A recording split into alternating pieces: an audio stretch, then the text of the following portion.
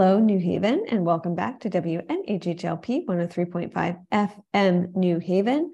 This is Arts Respond, a collaboration between WNHH and the Arts Council of Greater New Haven. And I am very excited to be here with Adam Matlock. Adam wears many, many hats. You are a musician, you're also a composer, you're also an environmentalist. You do a lot.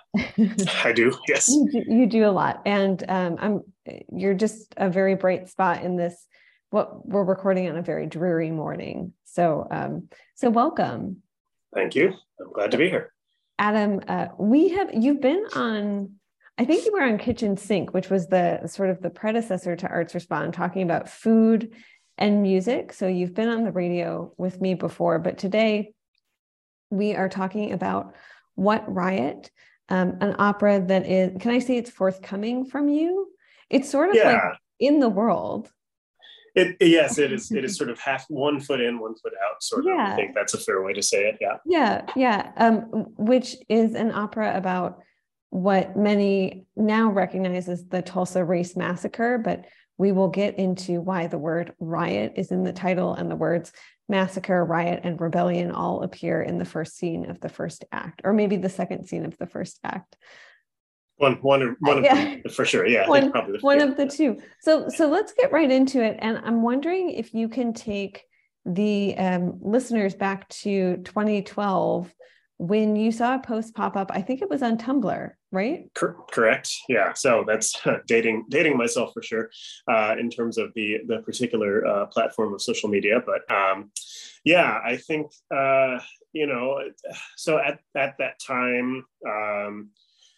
I guess that was sort of like one of my kind of main uses of social media, I think, was like getting really sort of kind of a sense of history and kind of alternative scholarship. I think at the time, a lot of the people that I was connected to on that platform, besides people who were sort of in various, fans of various, IPs that I was also a fan of and stuff, were folks who were sort of like historians who were working on, sort of academic and non-academic kind of historical research. There's and a lot of it had to do with sort of correcting previous notions about racial justice and sort of like the presence of people of color in Western art history and that sort of thing. And so just by the fact of being connected to all these people, it's one of the things that that platform was really good for, was sort of the reblog, right? And so if someone made a sort of historical post and put a certain amount of research into it, it was fairly easy to share it, right? And there was no character limit as there is on Twitter, right? So you could get into a lot of really good, of detail, really. The main thing that was sort of circulating was an image, and it was just a single image with some text on it that showed one of the historical photos of the Greenwood district, I think sometime shortly after, sort of in the aftermath of these events, which happened, mostly in the span of 2 days, in 1921. And, and it talked a little bit about it, and but it, it wasn't a huge amount of detail, but like sort of as it spread, people were like, oh, I know about this. Let's add on some more info to it. Let's give some more context, right? Talking a little bit more about sort of what led sort of kind of basically the events that kind of spitballed into this happening, and it really did kind of erupt in in a very sudden fashion, but it didn't erupt out of nowhere, right? So I think there was certainly a lot of context that that sort of led to the area being primed for this sort of thing to happen, right? And so I guess that one thing sort of led to another. I saw this post a couple of times, just because it, that people would keep sort of resharing it, and occasionally it would have sort of new layers of info in. And at some point that led me to the Wikipedia page, which was actually, I think, quite detailed at the time, and had a pretty I would say, a pretty narrative account of, of sort of what happened. And I think that's not an accident, right? I think that, sort of like everything that we know, that we knew even then about it, I think it was like, it was very sort of, it seemed to unfold in a way that was very kind of like it was a narrative already, right? It was not just sort of like a collection of events that then people put a spin on, right? The way it sort of unfolded out of a kind of like interpersonal interaction, right? And then, sort of like spitball to include the entire district of the city and, many people outside of it as well. I think it's I think I described it as being dramatically primed in a sense, right? And right, and it feels very tragic the way it sort of unfolded because but of course if you know like much at all about the history of this country, right, it is not an isolated incident in terms of the sort of fear of like white femininity being sort of threatened by Black masculinity to some degree. And of course, that's a really complicated statement that needs a lot of unpacking too. But also, yes, yeah. But historically, like that has been a big driver for a lot of racist actions and policies in this country, and especially here, that seemed to be the case. So yeah. So I want to step back from it a little bit, and for listeners who maybe are not familiar with the story of Greenwood, and I will say there are many Greenwoods across the United States, right? And I think that was one thing that really stayed with me. So 2 weeks ago, you had a sort of a listening, I don't want to call it a listening party. Because that sounds really festive, and like no one was like wearing birthday hats and eating popcorn and blowing on whatever they're called, streamers or vuvuzelas or something. Right. It was like a really contemplative event, I think, and but a listening session and sort of listening and feedback to the first act. But for folks who maybe haven't heard of the Tulsa Race Massacre, the Greenwood Massacre, can you take them a little bit through the inciting incident? Because that was something that I had heard this term while reporting, especially earlier this year. New Haven had its own Black Wall Street Festival, and that was partly paying homage to Greenwood and to other sort of booming Black business districts that were self-sustaining in the first half of the 20th century. But I think a lot of folks don't actually know about the inciting incident behind this and what it says about how quickly an event can spiral. And also, I want to get into talking about the complicity of the media as a right-wing institution, but we can save that for a little later. Sure. Okay. Yeah. So, I mean, I think what we understand to be sort of the catalyst for this event was, it was two people in an elevator, right? And so the man was Dick Rowland. At least that's my understanding of the pronunciation of his name. He was also known as Diamond Dick, and he was a shoe shine in the area, in Greenwood, so I think that basically, like, even though the area was, had its own sort of like booming Black business district, there was still, active segregation. There was still, some Jim Crow laws in effect. And so, what we understand is that he was not able to use the bathroom anywhere, just anywhere, like as we, understand bathrooms were segregated as a result of this. And so, there was an arrangement with the owner of a nearby building, which the Drexel building, and he, the boot blacks were able to use the bathroom there.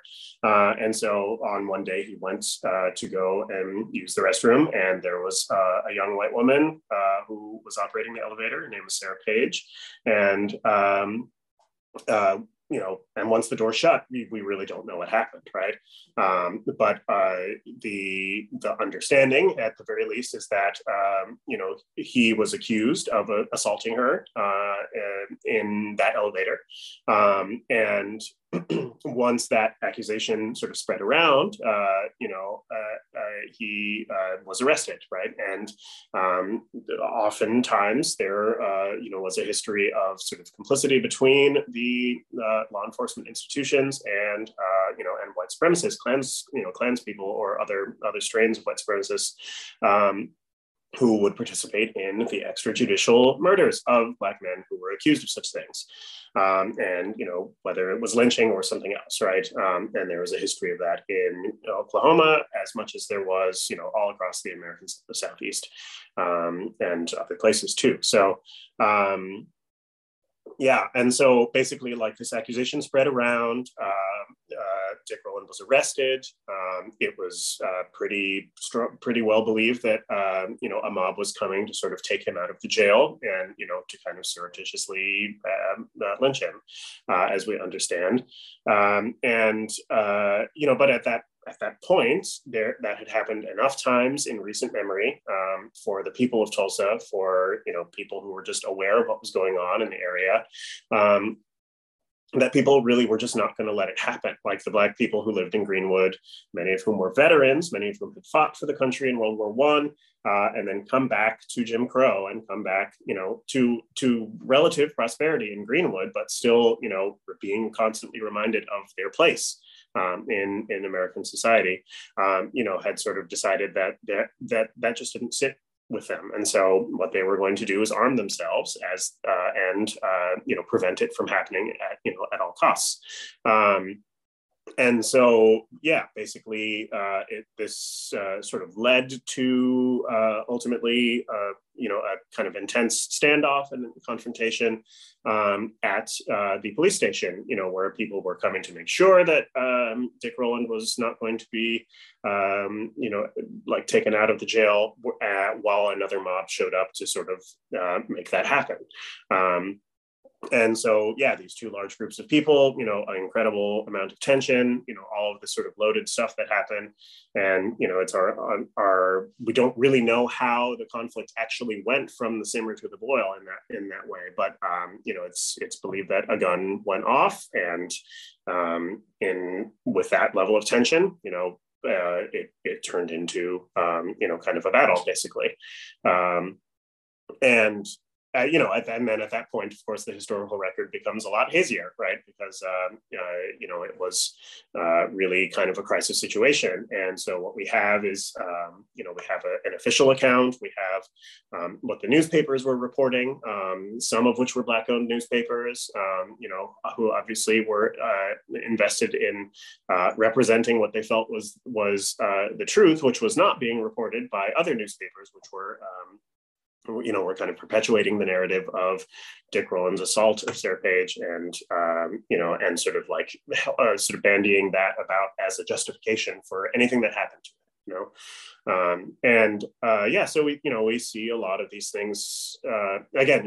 There are sort of patterns of this happening. So, but and then within sort of 24 to 36 hours, like, the whole Greenwood area was razed. It was like largely burned to the ground, a lot of homes, a lot of businesses, etc. So, and people died. I mean, that is and not that the loss of property is deeply upsetting and messed up. I'm not going to use a certain word because I don't want to get in trouble with the FCC. But there was also the loss of human life. Correct. Yeah. Well, yeah, and I think that's. Although it's interesting that you say that, because I think that when it was first sort of introduced to me, one of the things that made it stand out was not just the loss of life, because that was unfortunately pretty commonplace, but it was the fact that there was like an economic foothold for Black Americans in this district, right? And that was completely wiped away within the span of 36 hours, So yeah, I mean, I think, both, obviously, yes, both of them are extremely significant parts of this. And I think that when I was introduced to it, and of course, since being introduced to it, learning that it was more of a pattern and all that, that it was a bit more sort of commonplace in terms of like that being a sort of white supremacist reaction to Black Americans sort of gaining any kind of economic or political traction. in, you know, when just recently they had been enslaved, you know, like Right. within some people's lifetimes, you know. So I think, yeah, that was the thing that was emphasized as I was introduced to this, you know, was the fact that you know, there was the beginning of a chance to build something like generational wealth, which we now, I think, understand as being a pretty big part of the current and ongoing racial disparities, you know, in this country, and that was wiped away. You know, so I think that's a pretty crucial part of it as well. Yeah. So I do want to ask you where you are emotionally after writing the first and part of the second act, all of the second act. I have not. So the second act has not been written musically yet. The libretto is basically almost done. You know, and that is being written by Brian Slattery, who also wrote the first act. Yes. And you know, we're going to go back and do some revisions before the music gets started. But also, you know, I do plan to kind of revise some of the music for the first act. Just due to the circumstances, you know, of not really being able to sort of convene an ensemble for during the period when I was working on this. So yeah, there's yeah. And shout out to Brian Slattery, who, in addition to being the arts editor at the New Haven Independent and a novelist, is just a really fabulous musician in his own right. And yes. We're lucky to have both of you on this. I feel like there's star power there a little bit, like introverted star power. Is that fair? Yeah, that seems reasonable. Yeah. Is that fair? But so, okay, so I want to get into the process of writing itself, because I think for a lot of listeners, they will hear a piece of music, but they don't really have a sense of how it got there. And so I'm wondering if you can take us lay people, you know, us plebs out there through the process of writing. And then, you know, specifically, you've talked a little bit about the fact that, so you had a grant come through from the Bitsy Clark Fund for Artists in 2019. So at that point, you had been thinking about this event and talking about this event. And my understanding is writing a bit around this event for 12, 13, 14, 15, many years. I don't do math. And but then, of course, we know what happens in 2020. Right. There is sort of the parallel pandemics of white supremacy, which is not a new pandemic or epidemic in this country, and then also COVID-19 at the same time. And we're seeing both of those play out in the first months of 2020. Yeah. Well, okay, yeah. So I think so.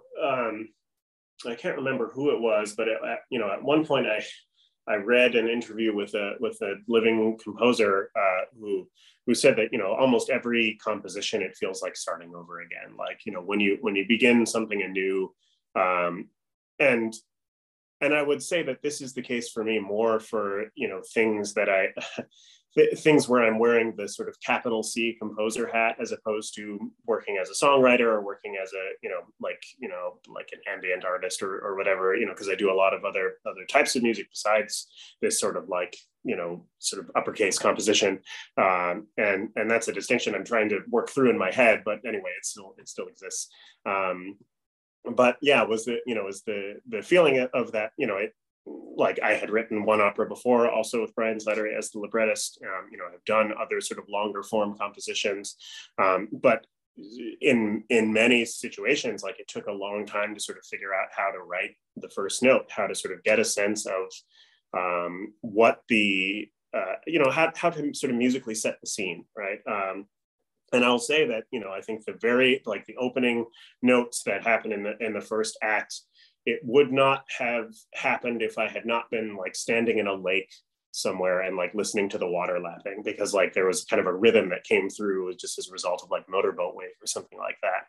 And that, you know, just at some point it was like, well, no, maybe this is something that, you know, sort of like gets a feeling of, you know, of anxiety to some degree, like, you know, this sense of like this uneven rhythm, you know, kind of like hitting against the rocks, hitting against, you know, me as I was standing there.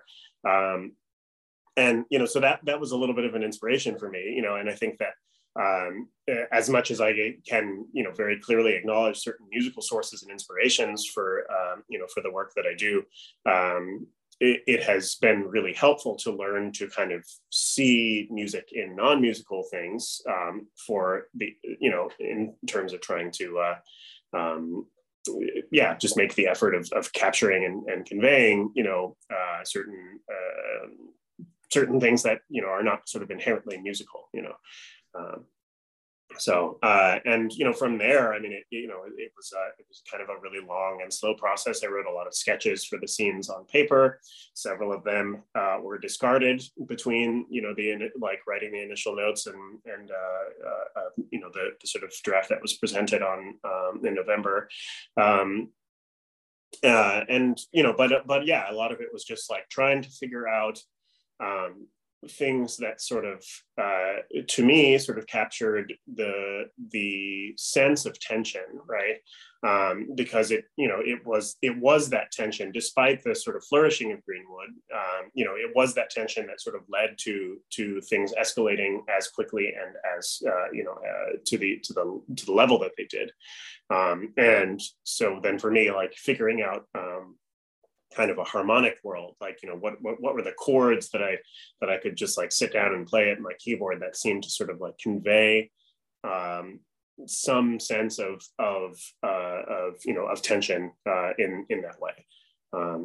Without getting too into the music theory stuff of it. So I mean, you can get wonky. That's okay. People have gotten wonky on the radio before. We love that.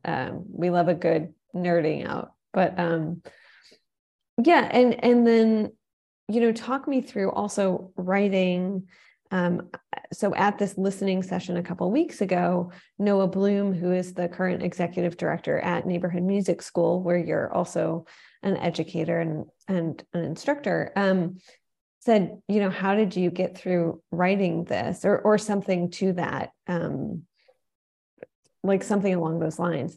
Mm. And you said, well, I took a lot of breaks. Yeah. But this is heavy. Like this is very heavy. And not only is this heavy, but you have lived experiences as a Black person and a Black man in America, right? Yeah. Yeah. So, I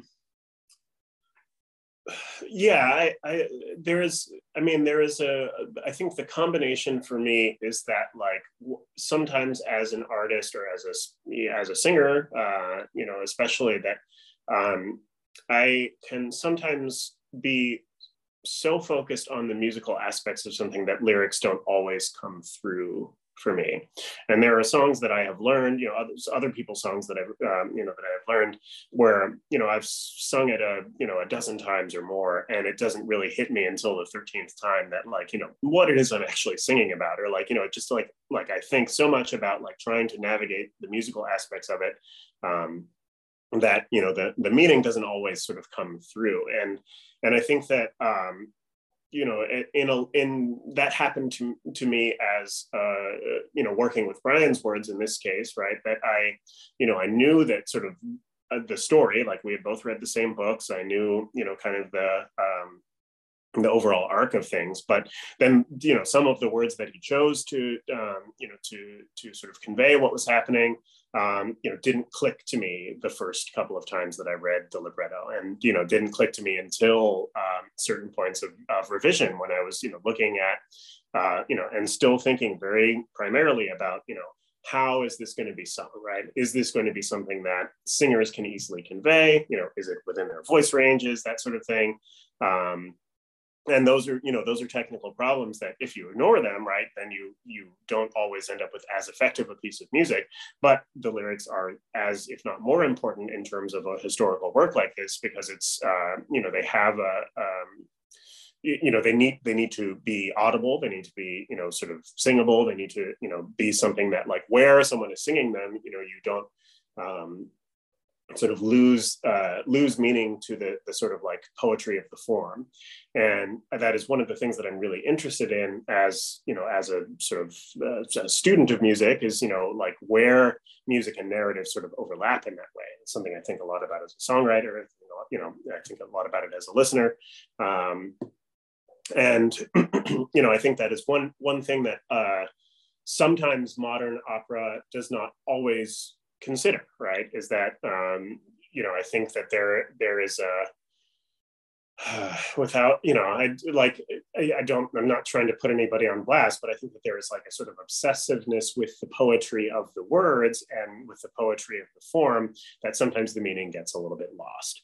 And I think that it is, I don't know. So for me anyway, it was important to like really think about not just am I writing like beautiful melodies for the singers to sing, and of course that's a big part of of writing an opera that people actually want to perform, right? Is like, is it something that singers enjoy doing, right? And so I was thinking about that, and I think that's ultimately that was what made it a little bit difficult, right? Is that I was kind of planning for the posterity in some degree, to some degree. Like there was always this kind of filtration through a sense of like, how am I going to make this something that is possible to realize with with other people, with other singers, with with an ensemble, and then so when as the pandemic sort of was continuing, I mean it's ongoing, but like as it was sort of stretching on, and realizing that the sort of initial period of the grant would not allow me to convene an actual ensemble to do this, we sort of agreed that the best way to do it would be to create sort of an electronic score, and then just so we recorded in Firehouse 12 Studios, which in their room in Worcester Square, which is a very large room, so there was like enough space for singers to be pretty safely distant from one another, not facing each other. Not singing is definitely one of the riskier things as far as sort of like particle transmission and all that stuff. So but yeah, so I think then when we pivoted to sort of doing an electronic score, then I was able to kind of get a little bit away from that. Because I wasn't sort of like caught up with the sort of the mundane concerns of how this was going to be realized, except for the aspects of conveying the text. So yeah, and as far as I asked you this at the listening session too, but the composer Joel Thompson, who New Haven is really lucky, at least in the moment, to have in. Yeah. in the city. I don't know. I'm thinking of the city as a living thing, and that's weird anyway. But talks about this current and voracious appetite for trauma, and specifically Black trauma and the trauma of people of color. Yeah. That I think, especially organizations which have historically been led by white people, some of which are still led by white people, sort of since this moment in mid 2020, we're like, whoa, we gotta do something about this racism thing that has existed in the United States for over 4 centuries, and they sort of scramble. Yeah. And he has talked about the tension of producing work that he believes in, and that he believes in sort of both the narrative and the musical aspects of. Yeah. And then knowing that there are certain folks who will go and either commission that work or pay for that work or show up for that work because they want so badly to feel something. Mm-hmm. And I'm interested in knowing, did you feel that tension, or is this something that you believe so deeply in sharing the history of? Because I think, Adam, you're right. You talked about how several people, many people still don't know about this history because it's not taught in their history classes. Yeah, I think Joel is extremely astute about that, and I am not certain that I was aware of that the whole time that I was working on it. I think I started to sort of become aware of it. And, really what, part of it was the fact that while I was working on it, these protests, that started, sort of kicked off in response to George Floyd's death, like that was that was ongoing. Like, I was working on the second and third acts, like during that summer, especially of 2020. And it took, I think part of it was that, being sort of still relatively isolated during that time, I went out to a few of those protests myself, but in New Haven, but a lot of the time I was watching things that were happening in bigger cities in New York and Los Angeles, and especially in places where police were really, showing their true colors in a lot of ways, right? In response to these protests, right? And that was, so I think that it was not exactly the healthiest thing for me, but I think it also kind of fueled, to some degree, like the way that I was writing about this, and the way that I, was sort of feeling that it was not an isolated incident, right? And I had always kind of understood that what I hoped for this opera to be was to have a chance to sort of connect to every other situation that has happened like that since, and I think that working with the stage as a medium has the chance to, sort of deal with nonlinear time in a way that maybe film or even just music on its own would not necessarily be able to do. And I think that's, that that to me it was one of the reasons why it seemed like it had to be an opera, and a staged opera was, with that there would be the chance to sort of make some of those connections. But I 100% agree that I think even since Kendrick Lamar winning the Pulitzer Prize for composition, for an album that was pretty confessional, it was not an album that made him look good all the time, right? And that was, regardless of how you feel about him, what I saw immediately was in classical music circles, a lot of people sort of clutching their pearls about the fact that a rap artist was winning something that was historically one of the only venues for classical musicians to get recognized, right? But then if you looked at all the past Pulitzer Prize winners for composition, there was not a lot of engagement, right? It was just, and I think there's, the classical music world is doing a reasonable amount of reckoning with that. But as you say, and as Joel pointed out, I think that a lot of that comes in the form of centering Black pain, centering, even the poetic expressions of it, right? James Baldwin was he wrote some of the most beautiful words to ever, talk about pain. And it makes a lot of people feel a lot of things, right? And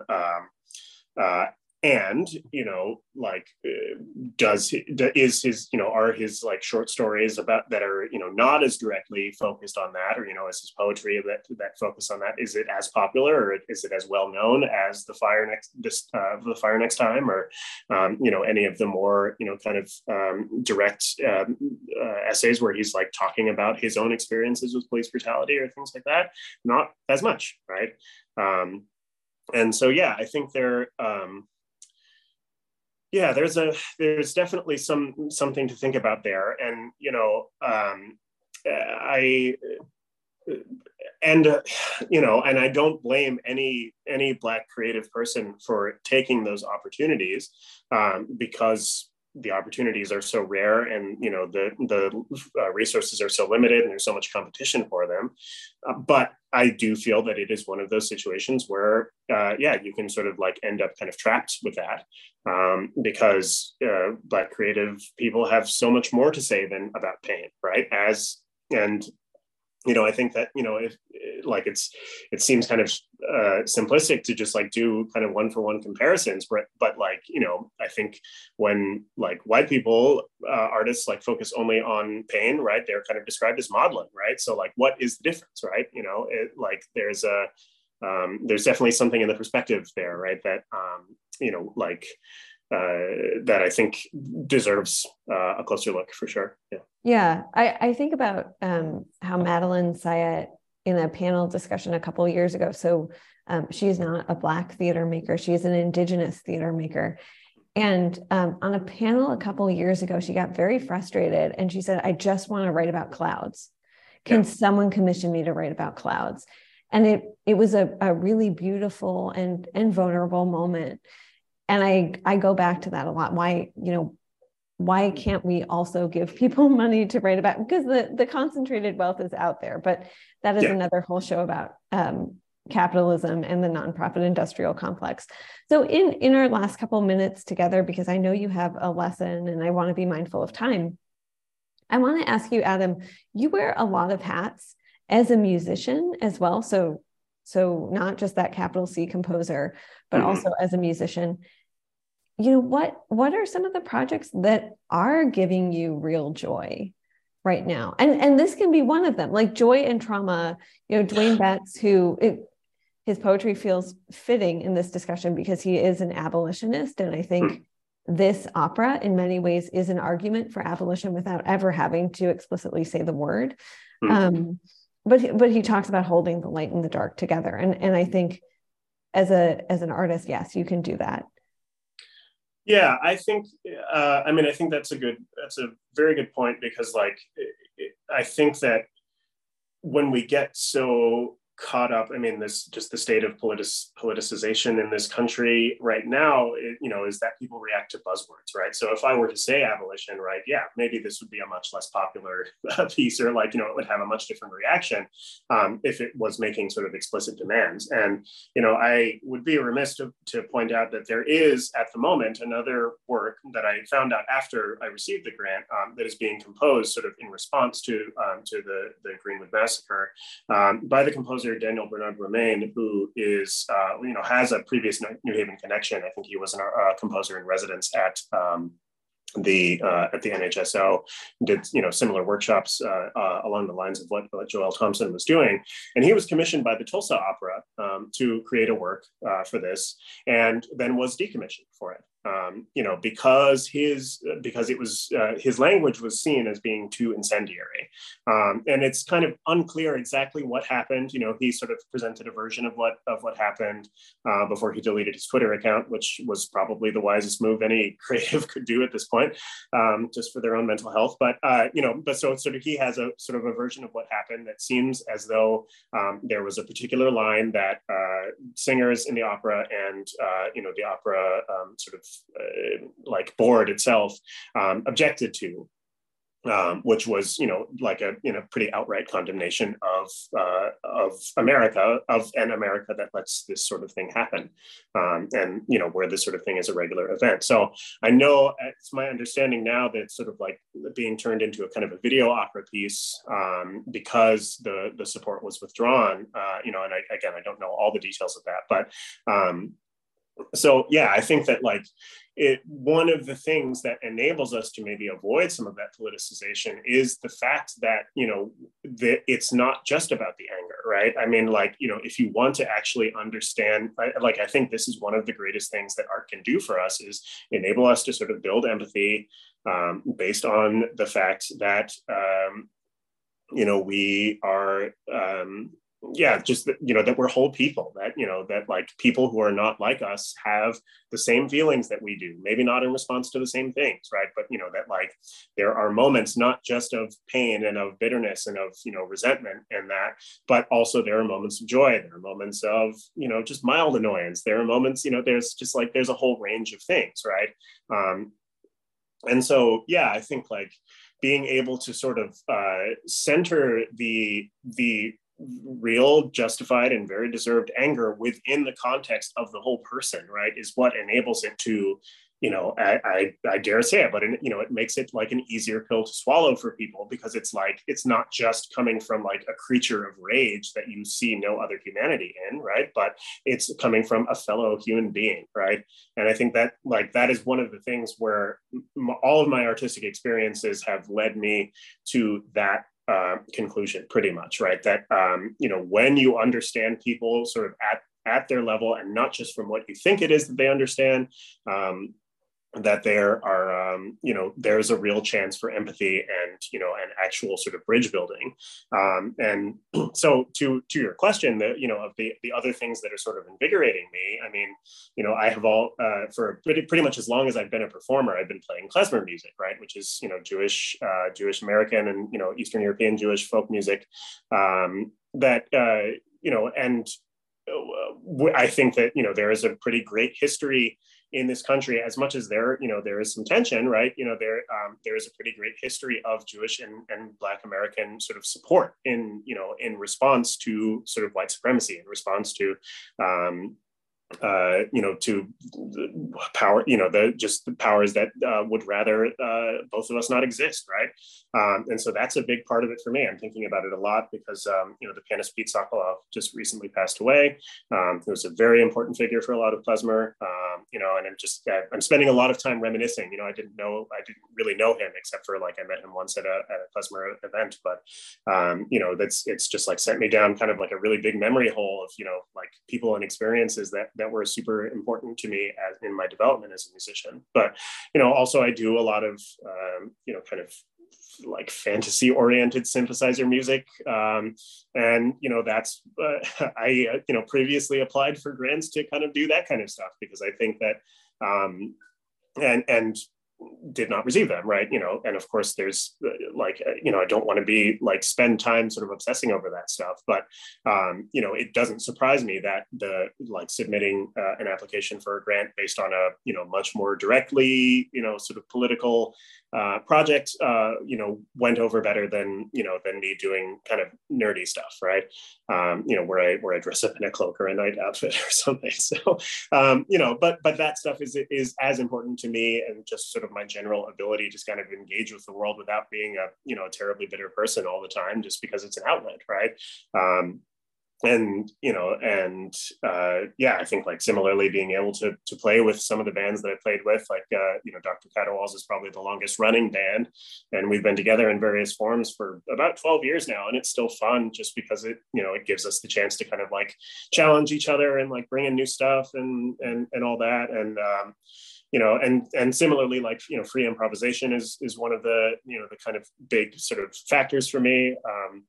It was something that I wanted to be more of a part of this opera because I think there is a great tradition now, especially of Black American opera composers utilizing improvisation as part of their operatic language, and that the classical music world is now sort of able to handle that without freaking out, because the players now are as well trained as they have ever been in terms of not just being able to sight read Brahms at the drop of a hat, but that they can have some experience playing music outside of that canon, and it enriches their experience sort of within the canon. And I think that's the sort of thing where this sort of wearing of different hats for me as a composer, as a as a synth artist, as a as a side person in bands and things like that, where I have been trying to sort of undo some of that siloing. I think I did a lot of that early on because it seemed professionally convenient to be able to have these different sides of myself to present in different contexts. But then it also meant sort of trying to actively hide some of these things from in certain contexts, and I'm not interested in doing that anymore. And it's an ongoing process of trying to undo that, and to sort of let the freak flag fly, so to speak, which is not an easy thing to say on the radio, but or any other context. Well, I would also say I love your nerdy stuff too. So please keep doing it. Please keep digging up your front yard and growing mushrooms and posting about it online, because that is also joyful. Adam, if folks want to find you very quickly, how can they do that, and how can they support your music? Because I know it's out there. Yeah, so if you search my first and last name, adammatlock.bandcamp.com, I have managed to figure out an index page which links to all of the, several dozen projects that I'm connected to. And so that'll have, at the very least, all of the kind of most recent releases, some of which are free improvisation, some of which are the synth music, some of which are, kind of other compositions that I've produced and recorded over the years. So, but yeah, I that would be the best way. Awesome. I do a terrible job of keeping up a website, but also you can find me at Historic Music on Instagram, which is where I manage to post somewhat regularly, at least, about things I'm doing. So. Awesome. Well, Adam Matlock, I want to thank you so much for joining me on Arts Respond. I also want to do a quick plug for your arts writing in the New Haven Independent. You have been writing about the New Haven Symphony Orchestra, talking about historically white institutions. They're doing the work. They're actually doing the work. And so shout out NHSO, but also shout out your writing, because some music writing is impenetrable and wonky and yours is not. So if folks want to read about how the symphony is doing the work, go to Adam Matlock's writing, find his byline on the New Haven Independent, go support his music. artists need money. They don't do their work for free. Adam, thank you so much for joining me. And if folks want to find out more about what Riot, keep your ears open and your eyes open, because I have a feeling that there will be another chance to listen in the next year. Yeah, at the very least, the recording that we that was sort of played at the listening party will go up online. But that's a placeholder, right? And I'm looking forward to sort of continuing that work and doing some revisions so that I can do it as initially planned with live instruments and in a live setting. So. Awesome. Well, follow Adam Matlock. His work is good across the board. Adam, thank you so much for joining me on this dreary morning to talk about arts and artists. I appreciate you. Take care. No, thank you for having me. Have a good one.